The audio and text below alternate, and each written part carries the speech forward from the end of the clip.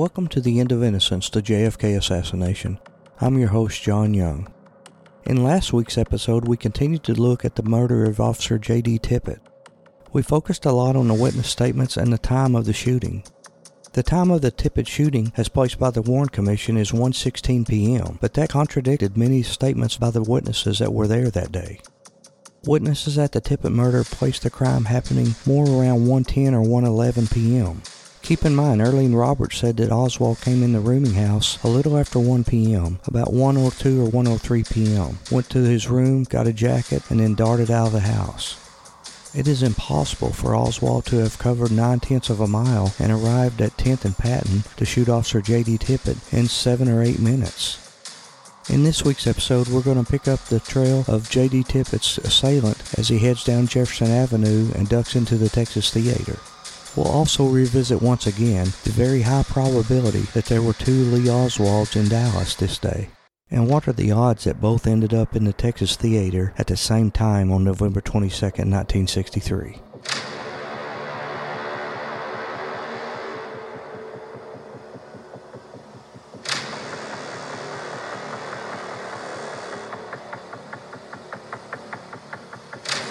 According to the Warren report, after killing Officer Tippit, Lee Oswald cut through the yard of Virginia and Barbara Davis, then walked past William Scoggins' cab and headed south on Patton.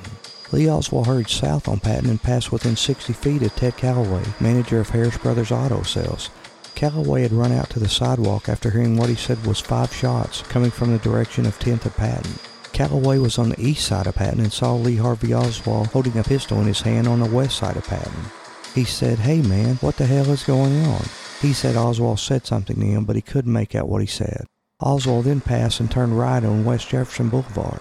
Calloway noticed Oswald's white Eisenhower-type jacket and white t-shirt. When shown the brown shirt worn by Oswald when he was arrested, Calloway told the Warren Commission, quote, "Sir, when I saw him, he didn't have on that shirt," end quote. He noticed Oswald's face was very flush and he had dark hair. Calloway said the shots he heard fired that day occurred at close to 1 p.m. He knew this because he had just gotten back from lunch. Calloway then states, quote, "After the man passed me and turned right onto Jefferson, I ran around on 10th Street and saw a police officer lying in the street. He looked dead to me. I got the officer's gun and hollered at the cab driver to come on. We might catch this man who shot Officer Tippit. We got into his cab number 213, and we drove up Patton to Jefferson and looked all around, but we could not see the man," end quote. Sam Ginyard, who worked as a partner for Calloway, told the police he heard shots close to 1 p.m. and he saw a white man running south on Patton with a pistol in his hand. He states, quote, "The last I saw of this man, he was running west on Jefferson," end quote. Warren Reynolds saw a man run south on Patton towards Jefferson Street and then walk at a fast rate of speed west on Jefferson. He last observed the individual turn north by the Ballet Texaco station. When later shown a photograph of Oswald, Reynolds said he would hesitate to identify Oswald as the individual he saw. L.J. Lewis, standing beside Reynolds, observed the same man and said, quote, "He would hesitate to state whether the individual was identical with Oswald," end quote. Harold Russell and B.M. Patterson were with Reynolds and Lewis at the time of the shooting. They identified the individual they saw as Oswald from a photograph. The man wearing a white t-shirt and jacket hurried west on Jefferson and passed the Ballet Texaco station. Mary Brock said an individual with a light complexion and wearing light clothing walked past her at a fast pace with his hands in his pocket. 5 minutes later, Reynolds and Patterson appeared at the station making inquiry as to whether she had noticed a man pass the station. She advised that she last saw the individual when he proceeded north behind the station. Mrs. Brock identified the individual as Lee Oswald from a New Orleans police photograph, but not until 10 months after the shooting. According to the Warren report, Tippit's killer discarded a light-colored jacket underneath a 1954 Oldsmobile in the parking lot behind the Ballet Texaco station. This left him wearing only a white t-shirt. The jacket, soon found by police, was later described as a gray men's jacket, size medium. As a side note, all of Lee Oswald's other shirts and jackets were size small. There were numerous laundry marks in the collar of the jacket. On the bottom of the jacket was a laundry tag, B-9738. The cleaning tags and laundry marks noted on the inside of the jacket suggest it was professionally cleaned on several occasions. The FBI examined all of Oswald's other clothing and failed to find a single laundry mark or tag on any of them. Marina told the FBI that Lee Oswald only had 2 jackets, one a heavy jacket, blue in color, and another light gray jacket. She said both of these jackets were purchased in Russia. Neither of these jackets were ever sent to any laundry or cleaners anywhere, she recalled. She always washed them herself. I did an interview back on October 25, 1997 with Officer Gerald Hill, who was in charge of Tippett's shooting investigation. Hill told me that the jacket found at the Tippett sling, which was believed to be Oswald's, bared certain laundry marks, which was traced to a dry cleaner in Washington, D.C. What does all that mean? Where did this jacket come from? It was the jacket that contained bullets from supposedly Oswald's revolver, but their big mistake was leaving the laundry tags that were traced to Washington. Was this just another example of the sloppy job they did in covering up this horrible crime? J.D. Tippett's assailant then continued down Jefferson Boulevard and was next seen at 213 Jefferson by Johnny Brewer at 1:30 p.m. Brewer, a manager at Hardy's Shoe Store, was listening to news reports about the president's assassination when he heard reports that a Dallas police officer, J.D. Tippett, had just been killed a few blocks away. A man whose behavior seemed suspicious then walked into the foyer of the shoe store. Brewer said that the man stared at all the displays in the window and acted scared as police cars with blaring sirens raced by. After the last squad car passed in one direction, the man stepped out of the store and walked in the opposite direction toward the Texas Theater. Johnny, when was the first time you saw Lee Harvey Oswald? Saw him that Friday afternoon, November 22nd. He walked into the lobby of my store.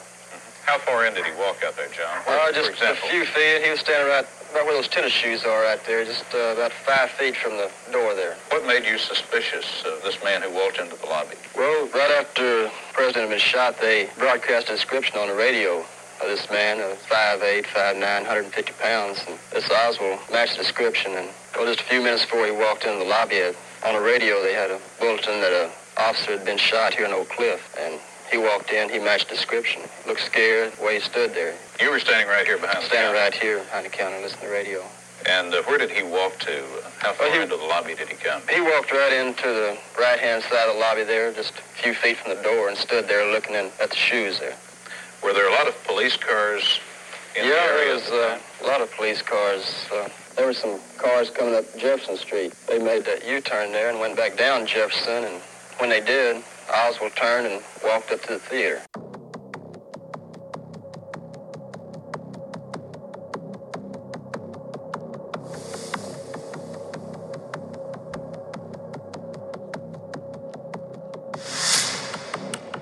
It's at this point where I believe reality set in for Lee Harvey Oswald.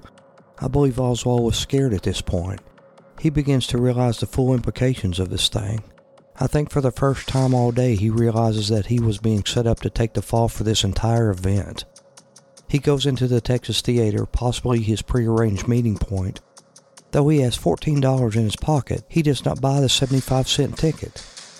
Mr. Brewer states, quote, "The police cars were racing up and down Jefferson with their sirens blasting, and it appeared to me that this guy was hiding from them. He waited until there was a break in the activity, and then he headed west until he got to the Texas Theater. I left the shoe store and followed him to the theater and asked the lady who sold tickets, Julia Postal, if she had sold a ticket to the guy. She said that she hadn't, and I told her the guy must have snuck in and that she should call the police. That's the only report the police got before they sent 15 police cars to surround the theater. And even though the Dallas police have an admirable concern for the protection of property, they usually would have held back a few police cars in reserve, even for the type of criminal who would go into the theater without a ticket.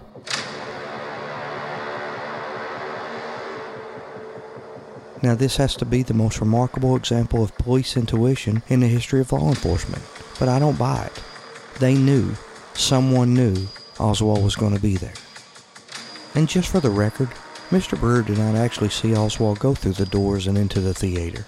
Brewer continues to say, quote, "I went into the theater and spoke to Butch Burroughs, the assistant manager. He told me that the guy who had come in had gone up to the balcony. I went up to the balcony to have a look. It was dark up there and I couldn't see anyone, so I went back downstairs and told Butch to keep his eyes on the front exit. I went to the back door and waited for the police to arrive," end quote. Brewer states, quote, "I heard some noise outside in the back alley and opened the door. A Dallas police officer grabbed my arm and threw me up against the door. Another officer grabbed my arm and started to frisk me.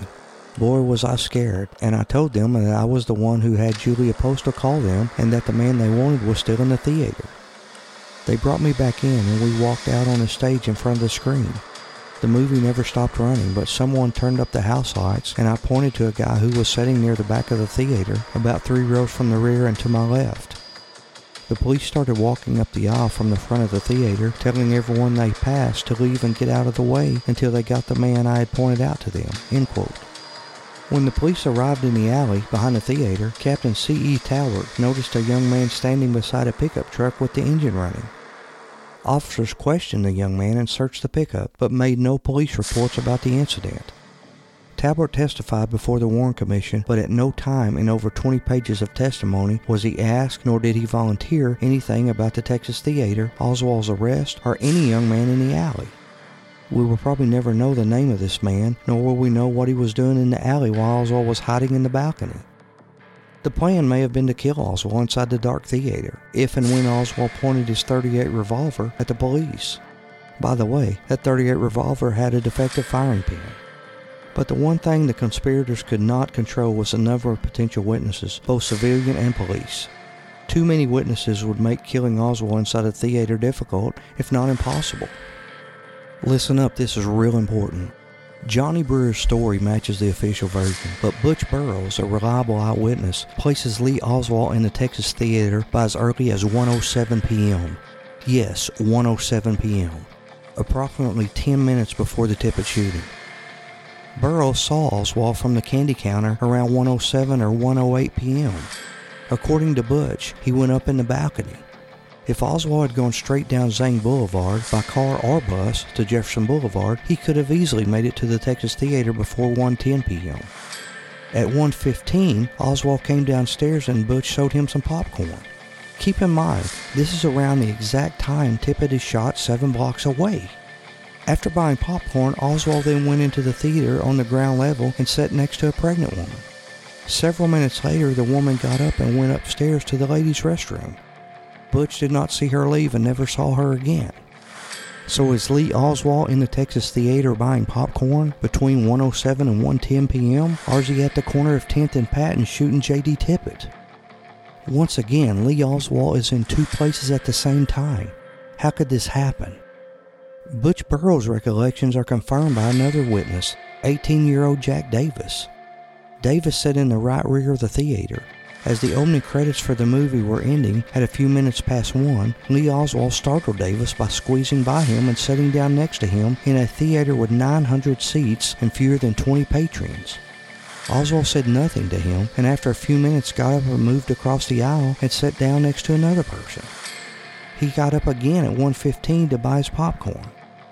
Davis then saw Oswald enter the center section of the theater from the far side. Burroughs and Davis agreed that the police arrived at the theater about 20 minutes after the popcorn purchase. Here's Butch Burroughs talking about seeing Lee Oswald in the theater that day. An agitated figure was seen to dodge into the Texas Theater without paying and disappear into the upstairs balcony. Butch Burroughs was the ticket collector on duty that day. We were playing 2 movies called War as Hell with Eddie Murphy and Cry Battle with Van Heflin. And we started the movie at 1 o'clock, and I was counting candy behind the candy case. And he also slipped in around between 1 and 1:07.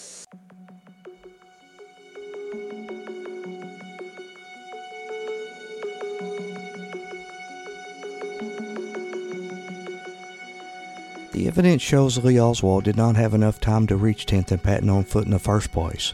Moreover, witnesses place him in the Texas Theater at the time of the Tippit shooting. 4 questions come to mind. Who really shot J.D. Tippit? Why was he shot?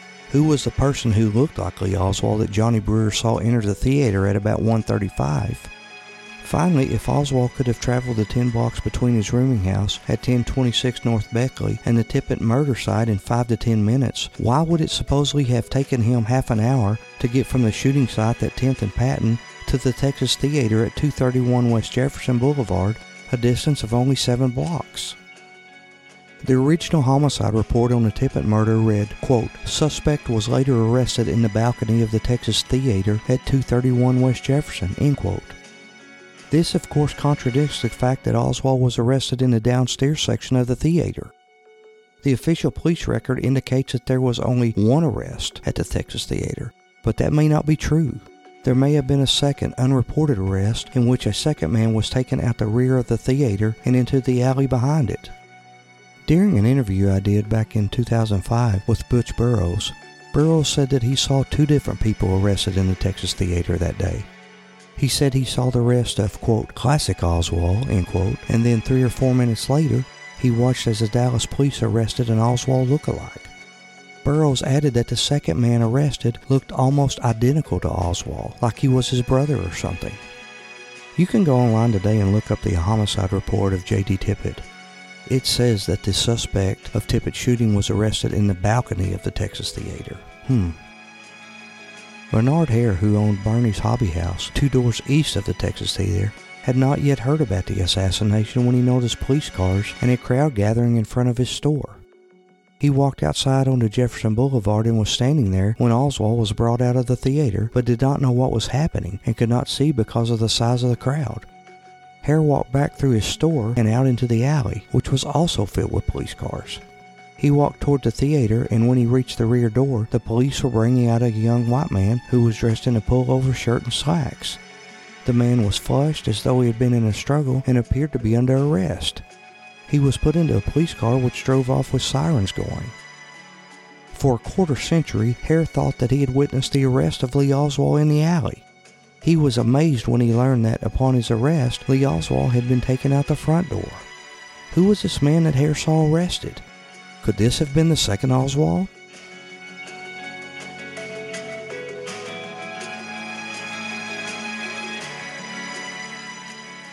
Johnny Brewer pointed out to the police where Lee Oswald was sitting. The police, however, did not go directly toward him. Rather, they slowly started at the front of the theater as if waiting for him trying to escape. After several minutes, they reached where he was seated. Officer Nick McDonald approached him and told him to stand. Oswald stood up and shouted, quote, "Well, this is it," end quote. He hauled off and floored Officer McDonald with one punch to the face, allegedly drew a revolver from his waistband of his slacks, pulled the trigger, and fired at McDonald point blank. McDonald reached out for the gun, and the webbing between his thumb and his forefinger slid between the firing pin and the bullet shell, preventing the primer from being struck and saving his life. Other police officers jumped into the fray, and Lee Oswald was subdued. He shouted that he was not resisting arrest and screamed, quote, "police brutality," end quote. At the time of Oswald's arrest, Johnny Brewer heard at least one of the arresting officers shout, quote, "Kill the president, will you?" end quote. However, at this point, the police had no reason to suspect Oswald's involvement in the assassination. Any members of the Dallas police drawing a connection between Lee Oswald and the assassination at this point must have been part of a conspiracy. It will be half an hour before he was even a suspect in the murder of the president, and 10 more hours before he was charged in that crime. Only 2 of the people in the theater audience were even questioned by the Warren Commission. George Applin, who was sitting 6 rows from the rear of the theater when the lights came on and the arrest began, testified in 1964. He says, quote, "There is one thing puzzling me, and I don't know if it has any bearing on the case, but there was one guy sitting in the back row where I was standing at, and I said to him, I said, quote, 'Buddy, you better move, there is a gun,' end quote. And he says, 'Just sit there.'" Applin told the Warren Commission that he didn't know who the man in the theater on November 22, 1963 was, but he did know who he was 2 days after the assassination. In 1979, Applin confessed to the Dallas Morning News that he in fact had recognized the man who had been in the theater as Jack Ruby. But we also have people at this time that placed Jack Ruby at Parkland Hospital. Man, what a rabbit hole this is. Applin would go on to say, quote, "I was afraid. I'm a pretty nervous guy anyway. After I saw that magazine article where all those people had come up dead, it kind of made me keep a low profile. I'm sure Jack Ruby was the man I saw in the Texas Theater at the time of Oswald's arrest. He was just sitting down, just watching them. And when Oswald pulled the gun and it snapped at Officer McDonald's head and missed, the darn thing wouldn't fire. And when Oswald pulled the gun and snapped it at Officer McDonald's head, that's when I tapped Ruby on the shoulder and told him he better move because those guns were waving around. He just turned around and looked at me and said, quote, 'Just sit there,' end quote. Then he turned around and started watching them try to apprehend Oswald. Applin learned who Jack Ruby was when his picture was published 2 days after Oswald's murder. Did Oswald go to the Texas Theater to meet Jack Ruby, or someone else? Was he set up by a double who led authorities to the theater? Was Oswald supposed to be shot while trying to escape? By the police or by Ruby?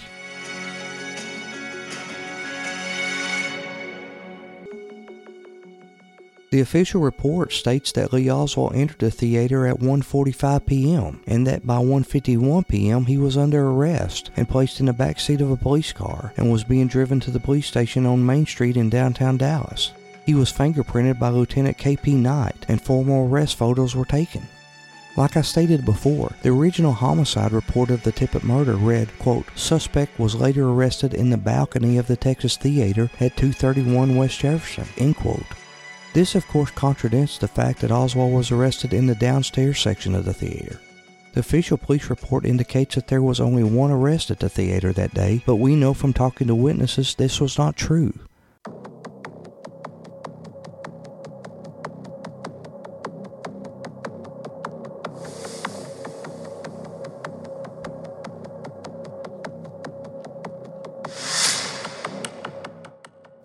So let's recap a little bit and talk about what was Oswald actually doing at the Texas Theater. Oswald was arrested in the Texas Theater at 231 West Jefferson Boulevard. There are two narratives here. The first, official narrative, says he was moving away from the Tippit murder and a shoe store owner named Johnny Brewer saw him duck into his doorway as he heard police sirens. Brewer was just listening to the radio news about JFK's murder, so guessing what was up, he followed the suspicious-looking man up the street until the man ducked into the Texas Theater. Brewer, playing vigilante, asked the ticket saleswoman if she had sold a ticket to this man. She had not, but the owner of the concession stand inside the theater confirmed that he had a set of doors swing open but had not seen a man pass. Brewer worked out that his suspect had snuck into the theater without paying and had now gone up into the theater balcony, which avoided the necessity of walking past the concession stand. He called the police. The police turned up quickly. They swarmed the theater, and as they entered, the lights came on. There were less than a dozen patrons in the venue with a capacity of 900. After Oswald was pointed out to Dallas policeman Nick McDonald, McDonald raised his gun and turned into Oswald's row.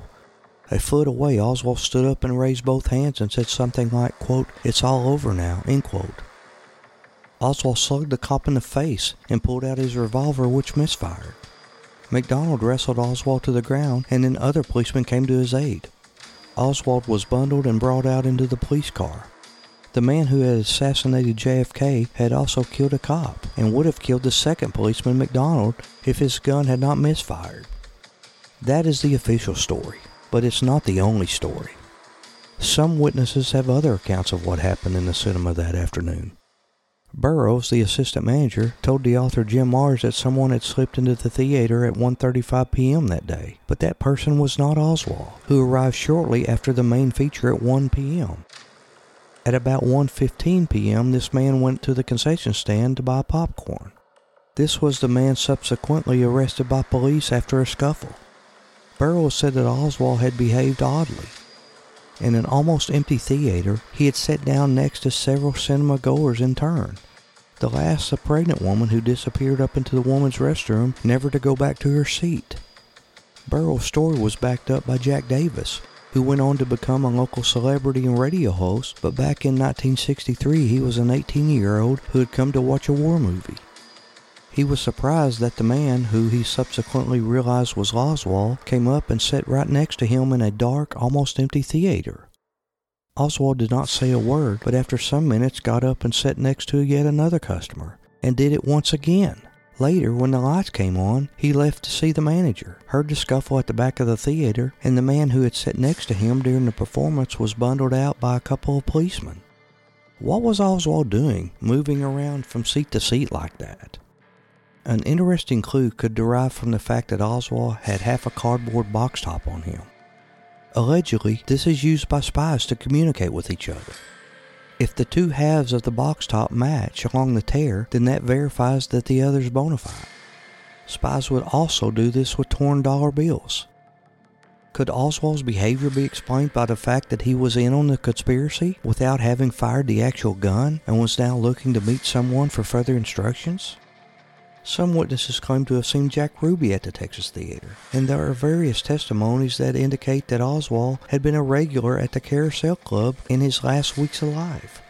Ruby had all sorts of links to the Mafia and maybe the CIA. Oswald failed to be shot resisting arrest. The story that his revolver misfired when the cop grabbed him is disputed by the pathologist Cunningham speaking before the Warren Commission. No tape recording was made of Oswald's testimony when he was brought to the police that afternoon, but he told reporters as he moved from one area of the police station to another, quote, "I'm just a patsy," end quote. The next day he was shot by Jack Ruby, officially because Ruby said he wanted to spare JFK's widow, Jackie, the agony of going through a trial. Was he shot the day after because the conspirators had missed the chance to have him shot in the Texas Theater? Ruby spent years in prison for killing Oswald, then died of cancer while incarcerated. If he was part of a conspiracy, he paid a heavy price for his sacrifice. One can spend years trying to determine whether Oswald was guilty of shooting Tippit, whether he was the gunman or whether he was just in on a conspiracy.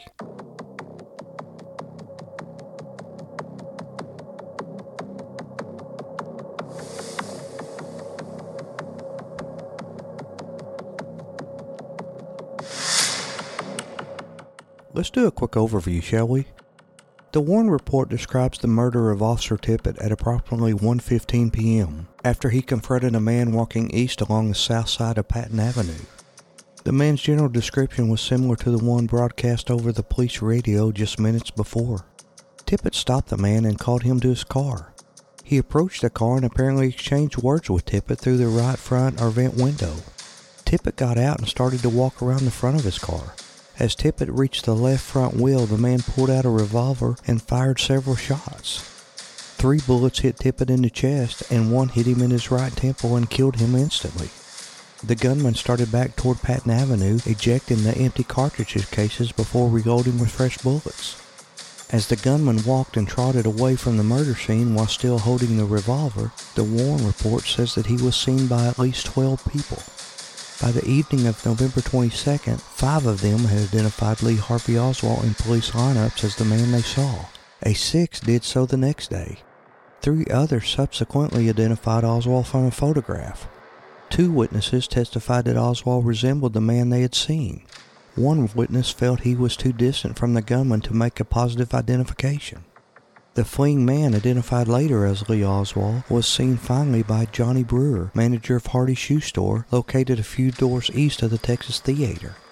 After spotting the man acting suspiciously in the recessed area in the front of the store, Brewer went outside. He saw the man ducking into the Texas Theater up the block. The ticket seller, Julia Postal, confirmed to Brewer that the man had not bought a ticket. She called the police. However, the man who shot Tippit fled the murder scene and sneaked into the Texas Theater just before 1:45 p.m. and was identified as Lee Harvey Oswald, posed another bilocation problem. Oswald once again seemed to be in 2 places at the same time. According to Butch Burroughs, the concession stand operator at the Texas Theater, Lee Harvey Oswald entered the theater sometime between 1 p.m. and 1:07 p.m., several minutes before Officer Tippit was slain 7 blocks away. If true, Butch Burroughs' observation would eliminate Oswald as a candidate for Tippit's murder. Perhaps for that reason, Burroughs was asked by a Warren Commission attorney the apparently straightforward question, quote, "Did you see Oswald come into the theater?" end quote. Burroughs answered honestly, quote, "No sir, I didn't," end quote. What someone reading this testimony would not know is that Butch Burroughs was unable to see anyone enter the theater from where he was standing at his concession stand unless that person came into the area where he was working. As he explained to me in an interview, there was a partition between his concession stand and the front door. Someone could enter the theater, go directly up a flight of stairs to the balcony, and not be seen from the concession stand. That, Burroughs said, is what Oswald apparently did. However, Burroughs still knew Oswald had come into the theater between 1 p.m. and 1:07 p.m. because he saw him inside the theater soon after that. As he told me, he sold popcorn to Oswald at 1:15 p.m., information that the Warren Commission did not solicit from his testimony. When Oswald bought his popcorn at 1:15 p.m., this was exactly the same time the Warren Commission said that Officer Tippit was being shot to death, evidently by someone else. Butch Burroughs was not alone in noticing Oswald in the Texas Theater by 1:07 p.m. The man who would soon be identified as the president's assassin drew the attention of several moviegoers because of his odd behavior. Edging into a row of seats in the right rear section of the ground floor, Oswald squeezed in front of an 18-year-old named Jack Davis. He then sat down in the seat right next to him. Because there were fewer than 20 people in the entire 900-seat theater, Davis wondered why the man chose to sit so close to him. Whatever the reason, the man didn't stay there long. Oswald, as David would later identify him, got up quickly, moved across the aisle, and sat down next to someone else in almost a deserted theater. In a few moments, he stood up again and walked out to the lobby. Davis thought it was obvious that Oswald was looking for someone. Yet it must have been someone he didn't know personally.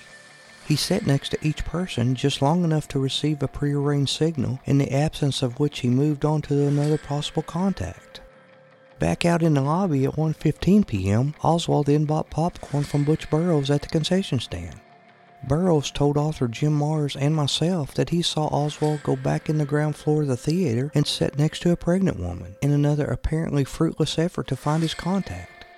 Several minutes later, Burroughs said, quote, "The pregnant woman got up and went to the ladies' restroom. He heard the restroom door close shortly before Dallas police came rushing into the theater."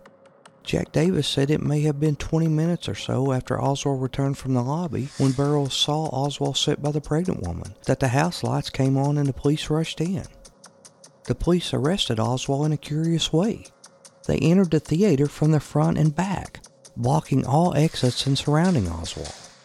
Officer Nick McDonald and 3 other officers came in from behind the movie screen. With the theater lights on, McDonald scanned the audience. Johnny Brewer, who had seen the man who looked like Oswald duck into the theater, showed McDonald where the man was sitting, in the 3rd row from the rear of the ground floor. With the suspect identified and located, McDonald and another officer, instead of apprehending the man in the rear theater, began searching people between him and them. As the police proceeded slowly towards Oswald, it was almost as if they were provoking the suspected police killer to break away from his seat. His attempt to escape would have given Tippit's enraged fellow officers an excuse to shoot him. When McDonald finally reached his suspect in the 3rd row from the back, Oswald stood up and pulled out his pistol. While he struggled with McDonald and the other officers who had converged on the scene, they heard the snap of the hammer on his gun misfiring.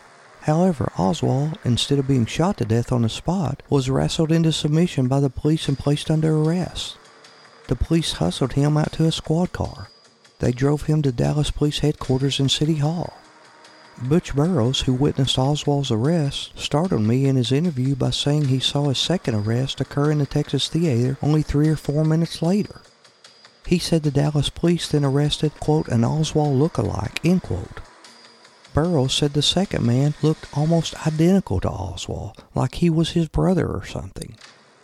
When I questioned the comparison by asking, could you see the second man as well as you could see Oswald? He said yes, I could see both of them. They looked just alike. After the officers half-carried and half-dragged Oswald to the police car in front of the theater, within a space of 3 or 4 minutes, Burroughs saw the second Oswald, placed under arrest and handcuffed. The Oswald look-alike, however, was taken by police not out the front door, but out the back of the theater. What happened next we can learn from another neglected witness, Bernard Hare. He was the owner of Bernie's Hobby House, just 2 doors east of the Texas Theater. Hare went outside his store when he saw police congregating in front of the theater. When he couldn't see what was happening because of the crowd, he went back through his store into the alley out back. It too was full of police cars, but there were fewer spectators. Hare walked up the alley. When he stopped opposite the rear door of the theater, he witnessed what he would think for decades was the arrest of Lee Harvey Oswald. Hare said, quote, "Police brought out a young white man. This man was dressed in a pullover shirt and slacks. He seemed to be flushed as if he had been in a struggle.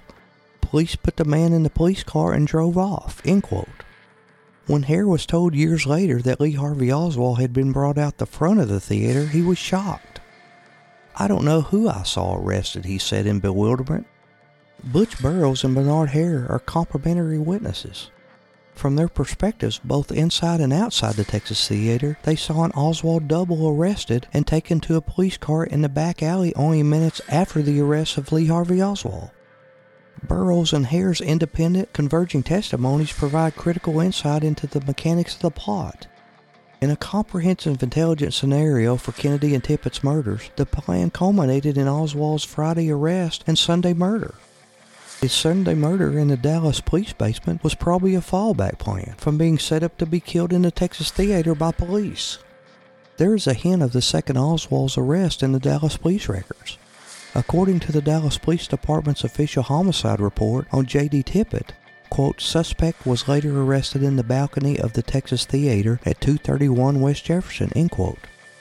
Dallas Police Detective L.D. Stringfellow also reported to Captain W.P. Ganaway, quote, Lee Harvey Oswald was arrested in the balcony of the Texas Theater, end quote. To whom are the homicide report and Detective Stringfellow referring? Lee Harvey Oswald was arrested on the bottom floor, not the balcony. Are these documents referring to the Dallas Police Department's second arrest at the Texas Theater that afternoon? Was Butch Burroughs witnessing an arrest of the Oswald look-alike that actually began in the balcony? That would have likely been the double's hiding place after he entered the theater without paying, thereby drawing attention to himself and leading the police to the apprehension of his likeness, Lee Harvey Oswald, who was already inside. As Butch Burroughs pointed out, anyone coming in the front of the theater could head immediately up the stairs to the balcony without being seen from the concession stand. The Oswald double, after being put in the police car in the alley, must have been driven a short distance and released on higher intelligence orders. Unfortunately for the plotters, he was seen again soon. With the scapegoat Lee Harvey Oswald now safely in custody, we can presume that the double was not supposed to be seen again in Dallas or anywhere else. Had he not been seen, the CIA's double Oswald strategy in Oak Cliff's shell game might have eluded independent investigators forever. But thanks to other key witnesses who have emerged, we now have detailed evidence that the double was seen again, not just once but twice.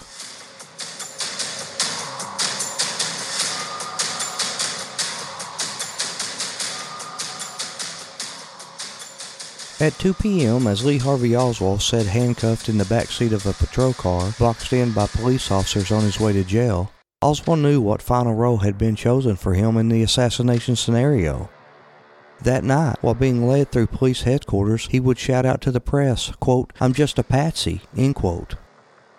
Also at about 2 p.m., a man identified as Oswald was seen in a car 8 blocks away from the Texas Theater, still very much at large and keeping a low profile. A sharp-eyed auto mechanic spotted him. T.F. White was a 60-year-old longtime employee of Mac Pate's garage in the Oak Cliff section of Dallas. While White worked on an automobile the afternoon of the assassination, he could hear police sirens screaming up and down Davis Street only a block away. He also heard radio reports describing a suspect then thought to be in Oak Cliff. The mechanic looked out the open doors of the garage. He watched as a red 1961 Falcon drove into the parking lot of the El Chico restaurant across the street. The Falcon parked in an odd position after going a few feet into the lot. The driver remained seated in the car. White said later, quote, the man in the car appeared to be hiding, end quote. White kept his eye on the man in the Falcon. When Mac Pate returned from his lunch break a few minutes later, T.F. White pointed out to his boss the oddly parked Falcon with its waiting driver who seemed to be hiding.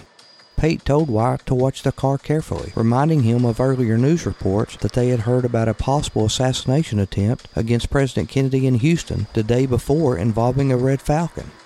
T.F. White walked across the street to investigate. He halted about 10 to 15 yards from the car. He could see the driver was wearing a white t-shirt. The man turned toward White and looked at him full face. White stared back at him. Not wanting to provoke a possible assassin, White began a retreat to the garage. However, he took out a scrap piece of paper from his coveralls pocket and wrote down the Texas license plate of the car, PP 4537. That night, while T.F. White was watching television with his wife, he recognized the Dallas Police Department's prisoner, Lee Harvey Oswald, as the man he had seen in the red Falcon in El Chico's parking lot. White was unfazed, but what he did not yet know, that at the same time he had seen one Oswald sitting freely in the Falcon, the other Oswald was sitting handcuffed in a Dallas police car on his way to jail. Mrs. White, fearing what might happen to her husband if he told authorities what he saw, talked her husband out of reporting this information to authorities.